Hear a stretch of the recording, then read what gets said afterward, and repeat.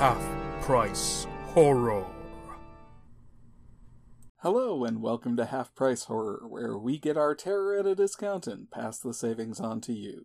Half-Price Horror is a spoiler-heavy podcast that takes a deep dive into scary movies curated by the selection at the local half-price bookstore. I'm your host, John, and today we'll be taking a look at The Dead Next Door from 1989, written and directed by J.R. Bookwalter. You might have heard of Bookwalter if you're a connoisseur of cult cinema and outsider art. He's had something of a long career that includes films like Robot Ninja, Zombie Cop, Kingdom of the Vampires, Mega Scorpions, and The Sandman. Not the Neil Gaiman Sandman produced by Netflix, but an unrelated horror movie with the same title.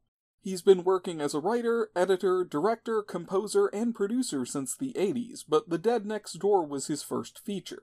He'd just dropped out of college, and he was hoping to work his way into Hollywood by taking small jobs on horror productions. He'd already been a zombie extra on Day of the Dead, a movie whose influence looms large over this one. Bookwalter went to Sam Raimi with a highlight reel of his short films, offering to work as a production assistant, and Sam said, in essence, "Why are you wasting your time trying to do odd jobs on my movie? You're already making your own movies. That's the dream. Go out and make your movie." And that could be taken as a kind of polite and friendly brush-off, a no that sounds like a compliment. Except that when Bookwalter took him at his word and came up with a screenplay for a feature film, Raimi agreed to put his money where his mouth was and executive produce the feature out of his own pocket using his salary from Evil Dead 2. He did so anonymously, using the pseudonym The Master Cylinder in the credits, presumably because he didn't want to be inundated with similar requests from low-budget filmmakers during a period where he was still trying to get his own movies funded. But the offer really meant a lot to Bookwalter, who can trace his entire career as an independent director and producer back to this single act of trust and generosity. And it wasn't just money that he gave. Scott Spiegel, Raimi's friend and co-producer on the Evil Dead movies, appears here as the doomed police officer Richards and used his experience on the original Evil Dead to teach Bookwalter and his cinematographer Michael Tolochko how to use their light meter. Tolochko's since gone on to do lighting for movies like Licorice Pizza, Argo, and 2 of the Iron Man films, to name a few out of a career that spans nearly 100 movies, so he apparently put that knowledge to very good use. And Bruce Campbell, who just finished up on Evil Dead 2 as this movie was in post-production, lent his ear to the sound mixing and his voice to the dubbing as both Raimi and Commander Carpenter. So, yes, there are conversations in this movie that are just Bruce Campbell talking to himself. I can't lie, it's a little distracting, as are the frequent uses of iconic horror writers and directors as character names. But this is far from the first or the last movie we've talked about on the podcast that has done that. Since we are talking cast, Raimi's physical performance was done by Pete Ferry, who doesn't have a whole lot of credits, but who does appear in the psychological horror movie Take Shelter, alongside Half-Price Horror alumni Robert Longstreet and Michael Shannon. His partner Mercer is played by Michael Grossi, who hasn't done any other acting in film or television. As I say, that's not uncommon for some people after their first experience with the daily grind of shooting. Some folks find it's just not for them. And others, like Robert Kakai, who plays the film's villain Reverend Jones, have a lot of fun and dive into it wholeheartedly. Kakai came to Bookwalter's attention as one of the hosts of the Frank and Drac Show, a Cleveland area horror hosting show that ran in the late 80s, and he's recently reprised that role for Transylvania Tonight and Monster Movie Night. Other cast members tended to stick close to Bookwalter as his career as an indie movie maker progressed. Bogdan Pechik, who plays Dr. Molson, also popped up in Robot Ninja and Zombie Cop, and Floyd Ewing Jr., who's Captain Klein in this film, is also in Robot Ninja and Bookwalter's upcoming film Side Effects May Vary. Maria Markovic, who plays Anna, was also in Robot Ninja, clearly a spiritual sequel in many ways, while Roger Graham, who is Dr. Franklin here, has no other credits to his name. And Jolie Jakunas, who is an actor, a line producer, and a casting director on this film, went on from playing color here to guest roles on Home Improvement, Boy Meets World, Conan the Adventurer, and Sports Night. So she's kept at it over the years. But the film begins with Anna and her father, Dr. Bo, played by Lester Clark, as they barricade themselves inside their house to the sound of menacing growls and chomping flesh.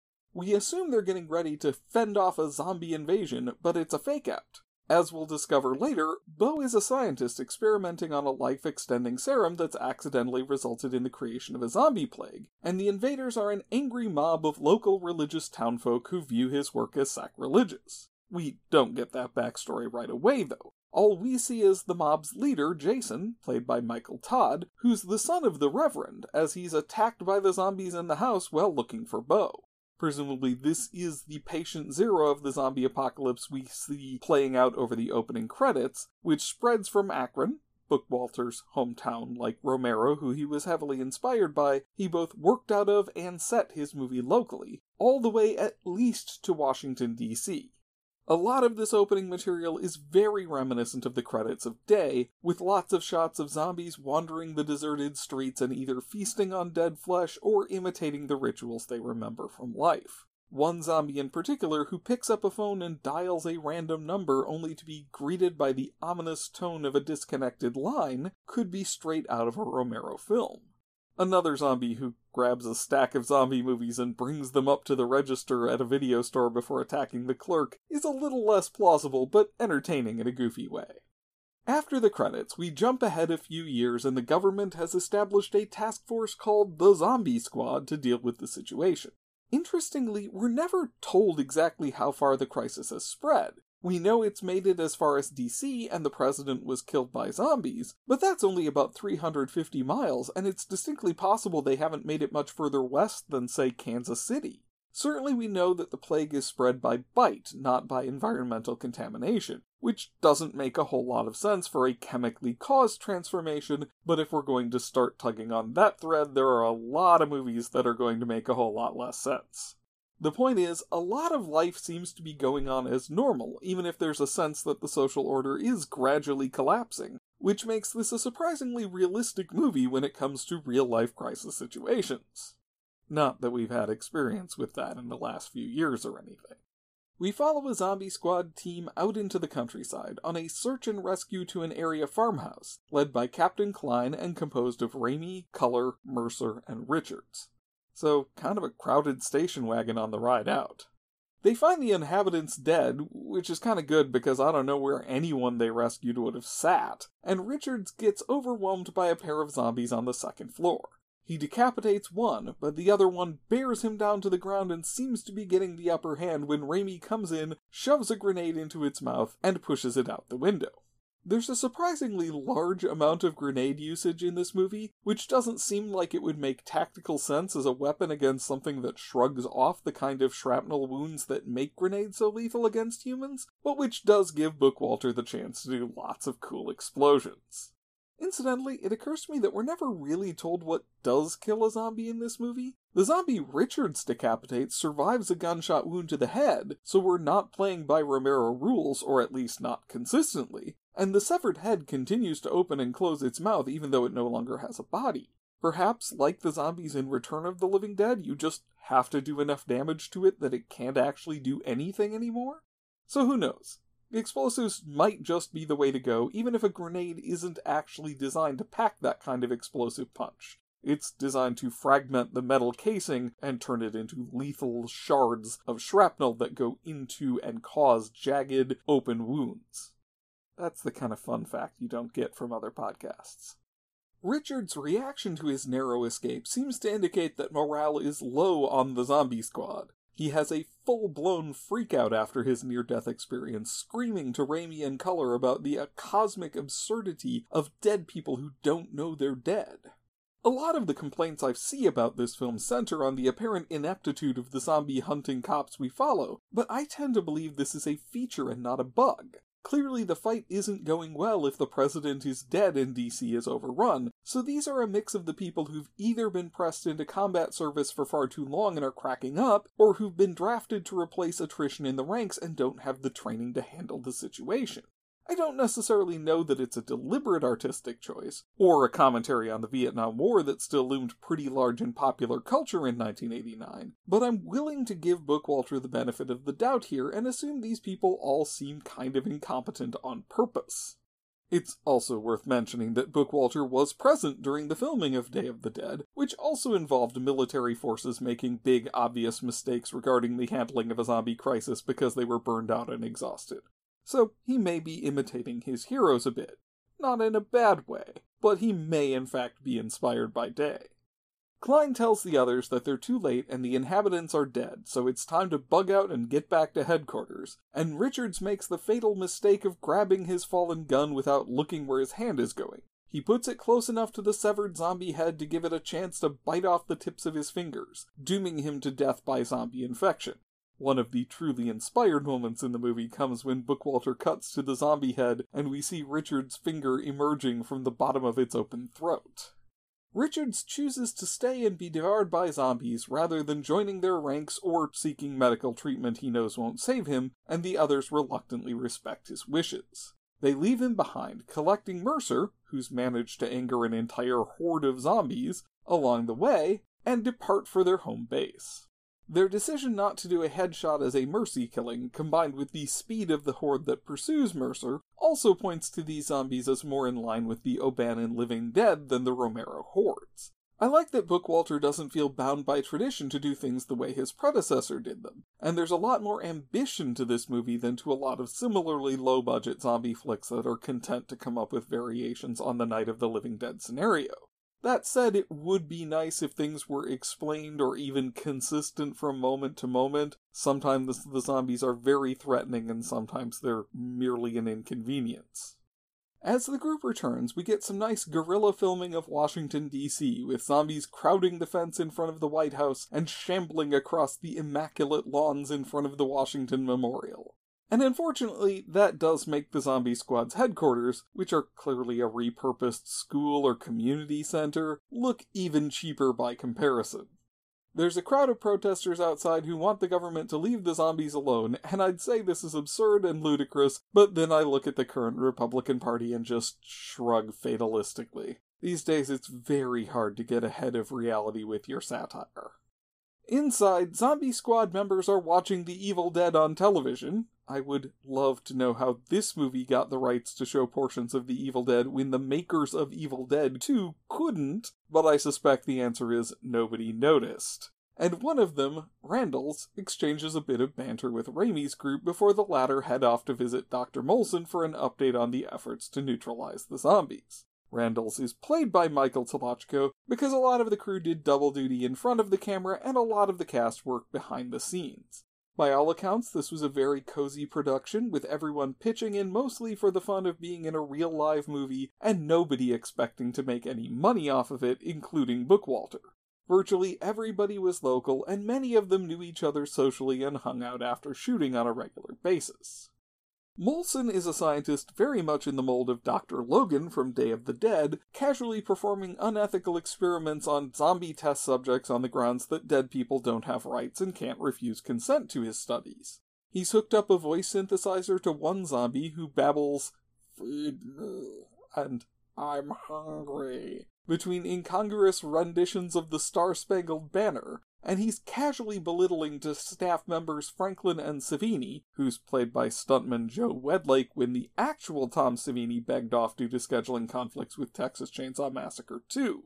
But the little detail that makes him instantly hateable is the trucker cap he wears with the slogan, "I thought I was wrong, but I was mistaken." Somehow, just the fact that this man finds that hat to be so funny that he has to wear it everywhere, even in the middle of the zombie apocalypse, is just the perfect grace note to make you start rooting for his death right away. I know this movie has flaws, but credit where it's due, that's an inventive costuming touch that works really well. And it's a good thing, because, look, I'm not going to rag on any of these performers. They're all amateur actors doing the best they can for free. And because of the limitations of the Super 8 format, they weren't even able to shoot sync sound. All of their dialogue was dubbed in later, which does make it difficult to have the emotions match the scene. But there are a lot of stiff and stilted performances on display here. Everybody sounds like they're reading lines off a script, and nobody really sounds natural except for Bruce Campbell, which does take you out of the movie at several key moments and does a lot to put people off a film that really is trying very hard to be big and ambitious. Petchik just isn't able to muster up the kind of deep loathsomeness that someone like Joe Pilato nailed so effortlessly. So the costuming needs to make up for it. Molson explains that he thinks he has a solution to the zombie plague, which otherwise has to run its course in each individual host over the course of a month of autolysis, but he needs Dr. Bo's original notes in Akron to put it into practice. He tells the group that they need to accompany him and Franklin on a mission to find the research, a mission made all the more urgent when Mercer gets a little too close to the talking test zombie and collects a painful bite on the wrist. His bite gives the mission a ticking clock, but he's still in good enough shape to go along, and the base commander clears him to accompany them. The next morning, after a group of zombies decimates the protesters in a scene that's either intentionally or unintentionally hilarious, I'm honestly not sure, the group drives to Akron, which is seemingly abandoned both by the living and the dead. They get to Dr. Bo's house just after nightfall, and after a few zombies that seem more interested in running away than in consuming human flesh, they find only an abandoned building and a dead scientist. They don't realize they're being watched by Vincent, a twitchy and nervous man played by John Kaloff, until Vincent runs up and begs to be let in with the rest of the group. Vincent explains that he's a member of a local church, and the others quickly write him off as essentially harmless if a little unnerving. Molson and Franklin begin going through Dr. Bo's research, looking for his original formula so they can create an antiviral serum from his notes. Given the importance of the mission, it's a little surprising they didn't send more people, but I suppose a larger group would have attracted more zombie attention. Sometimes more isn't better when it comes to intelligence operations. Raimi and Culler find the diary of Dr. Bo's daughter, Anna, and Culler gives Raimi a shoulder massage that makes a little more sense once you know that there's a discarded subplot about their romantic relationship, but which just feels weird and inappropriate without that context. Vincent eavesdrops on their conversation, but is caught by Mercer and skulks away.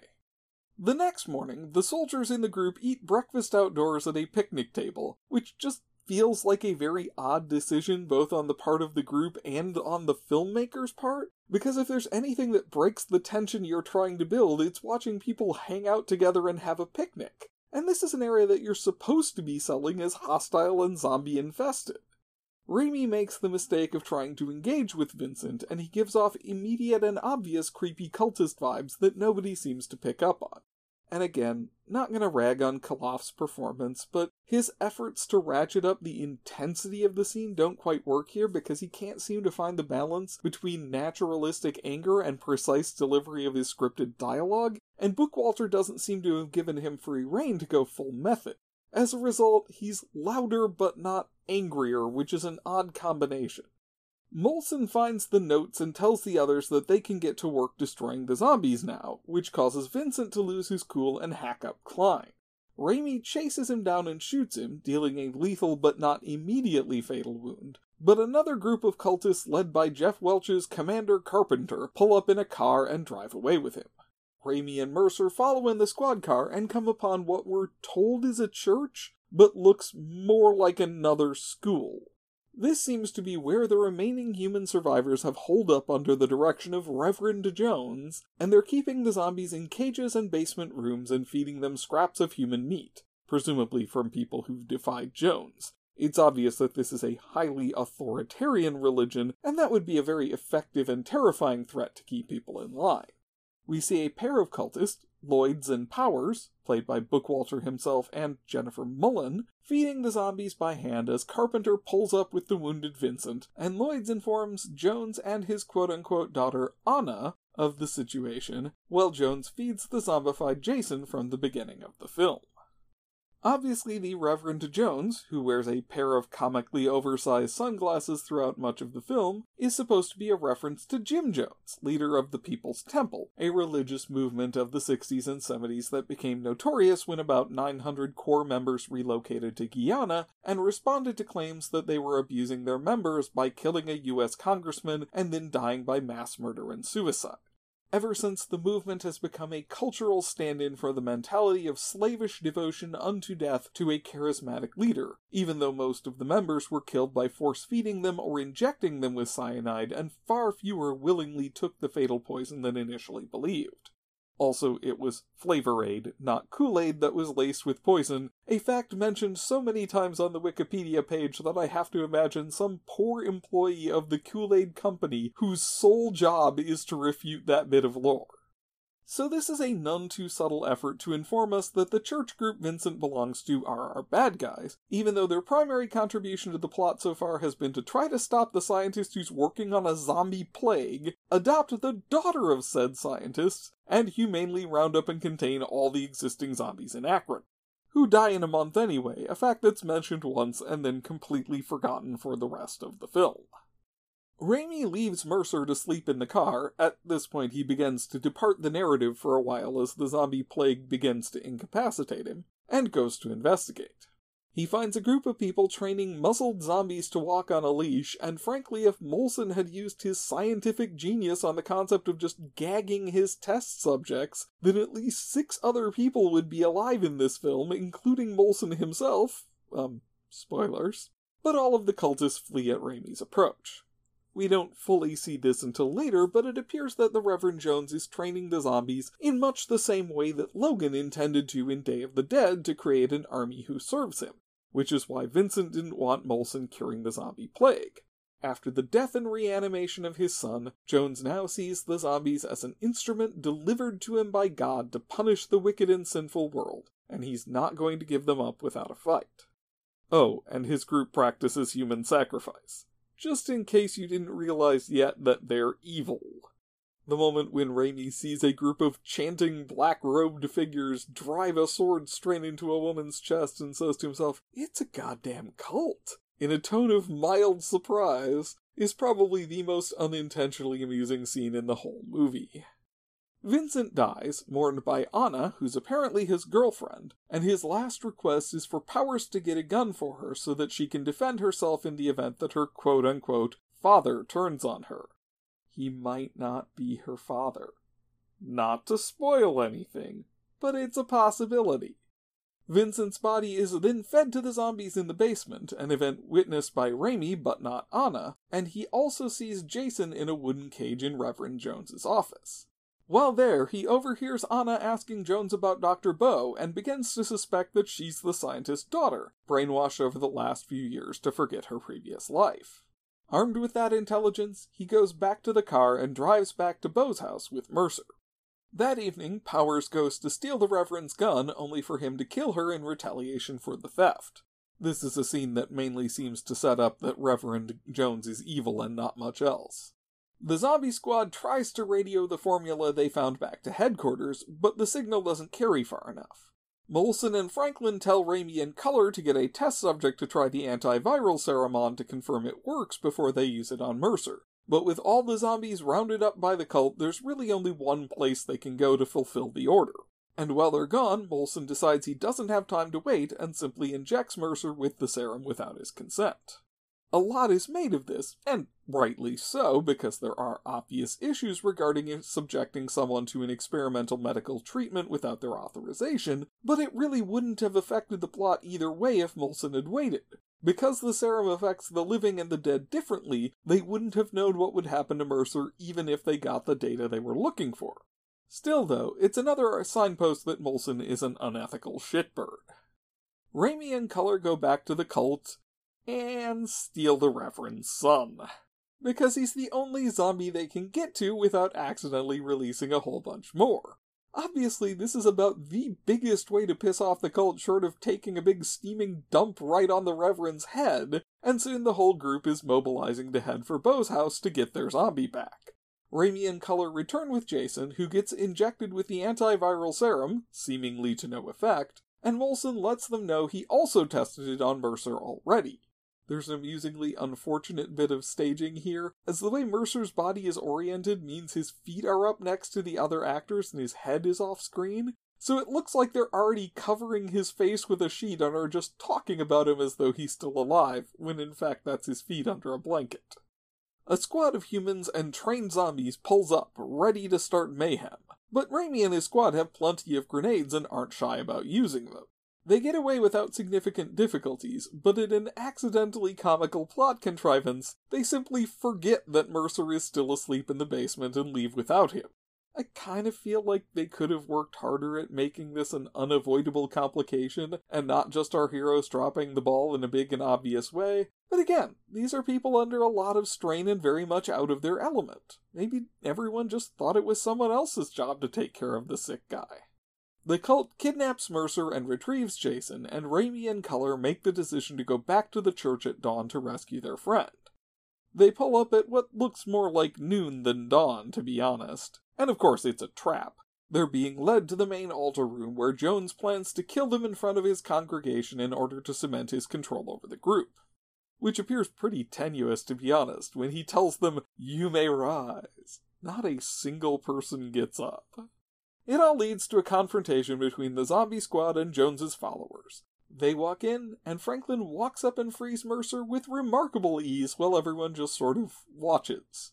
Jason then melts, fairly abruptly, and as Franklin removes Mercer's muzzle, we see that the serum hasn't cured him and he's become a zombie.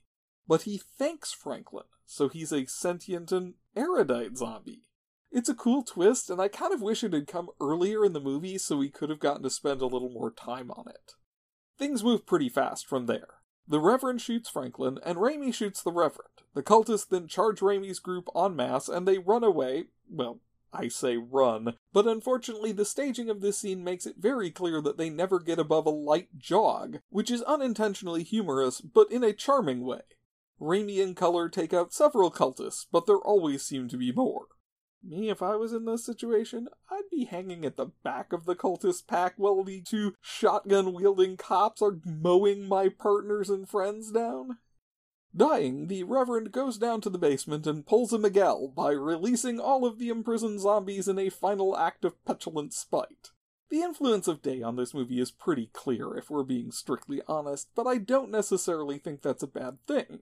I think if Romero could have found a way to mix in a polemic on the evils of religion with his other nihilistic messages, he would have, and this feels like an extension of his ideas rather than a mere imitation of them.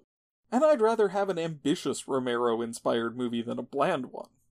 Color goes out to start the car, which separates her from the main narrative in a way that's very in keeping with her somewhat underwritten role in this movie. I haven't talked about her much, but I feel like I should at least talk about how little I talk about her. She gets so little to do here that she feels a lot like Sigourney Weaver's character in Galaxy Quest, mostly there to repeat other people's lines for emphasis and agree with things other characters say.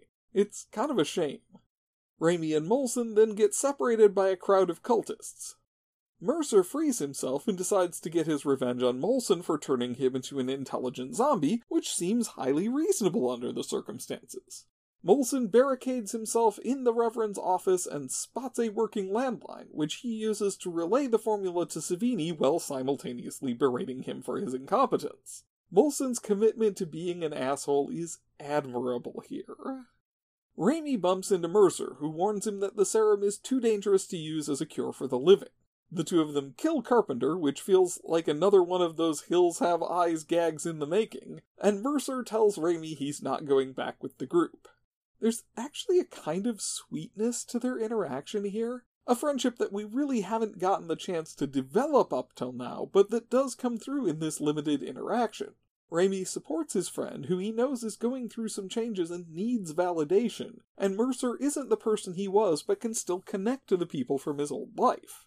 I'm not going to say this movie is queer horror, but this is a very queer moment, and in a good way. On her way out to the car, Color runs into Anna, and we finally get the big dramatic revelation we've been building to that Anna is actually Bo's daughter. And then Anna gets tackled and ripped to shreds by a pack of zombies, so never mind about that plotline. I'm not sure what they were going for here, but it winds up feeling very anticlimactic. Color gets away and heads to the car. Mercer commands a group of zombies to follow him, and they do, which is another thing I really wish we'd had time to explore.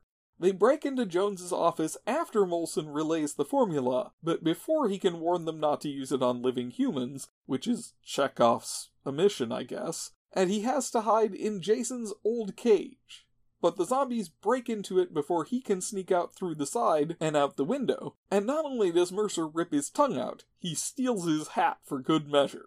It's probably the best death in the whole movie, and it's got some impressive gore, too. In fact, all the gore in this movie punches well above its weight, clearly Savini-inspired, but very impressive for all that. Everything seems settled, but just as Raimi makes it out of the church, he bumps into a zombie that takes a chunk out of his neck. It must be said there's something inadvertently funny about the way it brushes his collar delicately out of the way first. He makes it to the car and passes out as Color drives him away, and when he wakes up, he's back at headquarters. And as you've probably guessed, the genuinely incompetent Dr. Savini, not just berated as such, but actually useless, has used the new formula on him. Raimi sits up, now transformed into a zombie-human hybrid, and Color gets her very own dolly zoom as she realizes her partner, and in the full version of the movie, former romantic partner, is now a monster. It's kind of a neat variant on the dolly zoom too, because one of the zombies on the table sits up right behind her, so the background flies away, but he seems to leap right into her. We don't see exactly what happens next, but the next shot is of two figures climbing back into the zombie squad car. The logo's been spray painted over, turning it into a human hunting squad, and they lead the zombie hordes on their way to eliminate the human race as the credits roll to a brilliantly bizarre new wave song called The Answer that recaps the plot Teenage Mutant Ninja Turtles style. You can find it on YouTube. It really does hit that sweet spot between Kraftwerk and unsigned buddies of the director, and I instantly love it because I have the weirdest soft spot for cheesy low-budget movie songs. And will I hang on to this movie? I know I probably shouldn't, but the heart wants what it wants, and I unabashedly love this silly, weird little cult film. It's got some unconvincing acting and some extremely low production value, sure, but the parts that are hokey in all the right ways to be fun stupid instead of boring stupid. And it's a movie that's not afraid to take big swings and bite off more than it can chew, and I like that about it. This is another one that I owned before I saw it at Half Price Books, so it's absolutely staying in my collection. And if you want to talk about cheesy movies, sentient zombie hordes, or about anything else that came up on this podcast, you can find me on Twitter as @HalfHorror, and on Tumblr and Letterboxd as Half Price Horror. My watch list on Letterboxd contains everything I plan to tackle in future episodes. If there's something you'd like to hear about, let me know. You can also support the show at patreon.com/halfpricehorror and hear episodes a week early, and you can rate and review me on Apple Podcasts and anywhere else this podcast is found. And next time on Half Price Horror, here we go, folks. Sound the trumpets, raise the drawbridge, and drop the Oldsmobile, because we're going into episode 100 with the conclusion to Sam Raimi's original Evil Dead trilogy, Army of Darkness. See you then.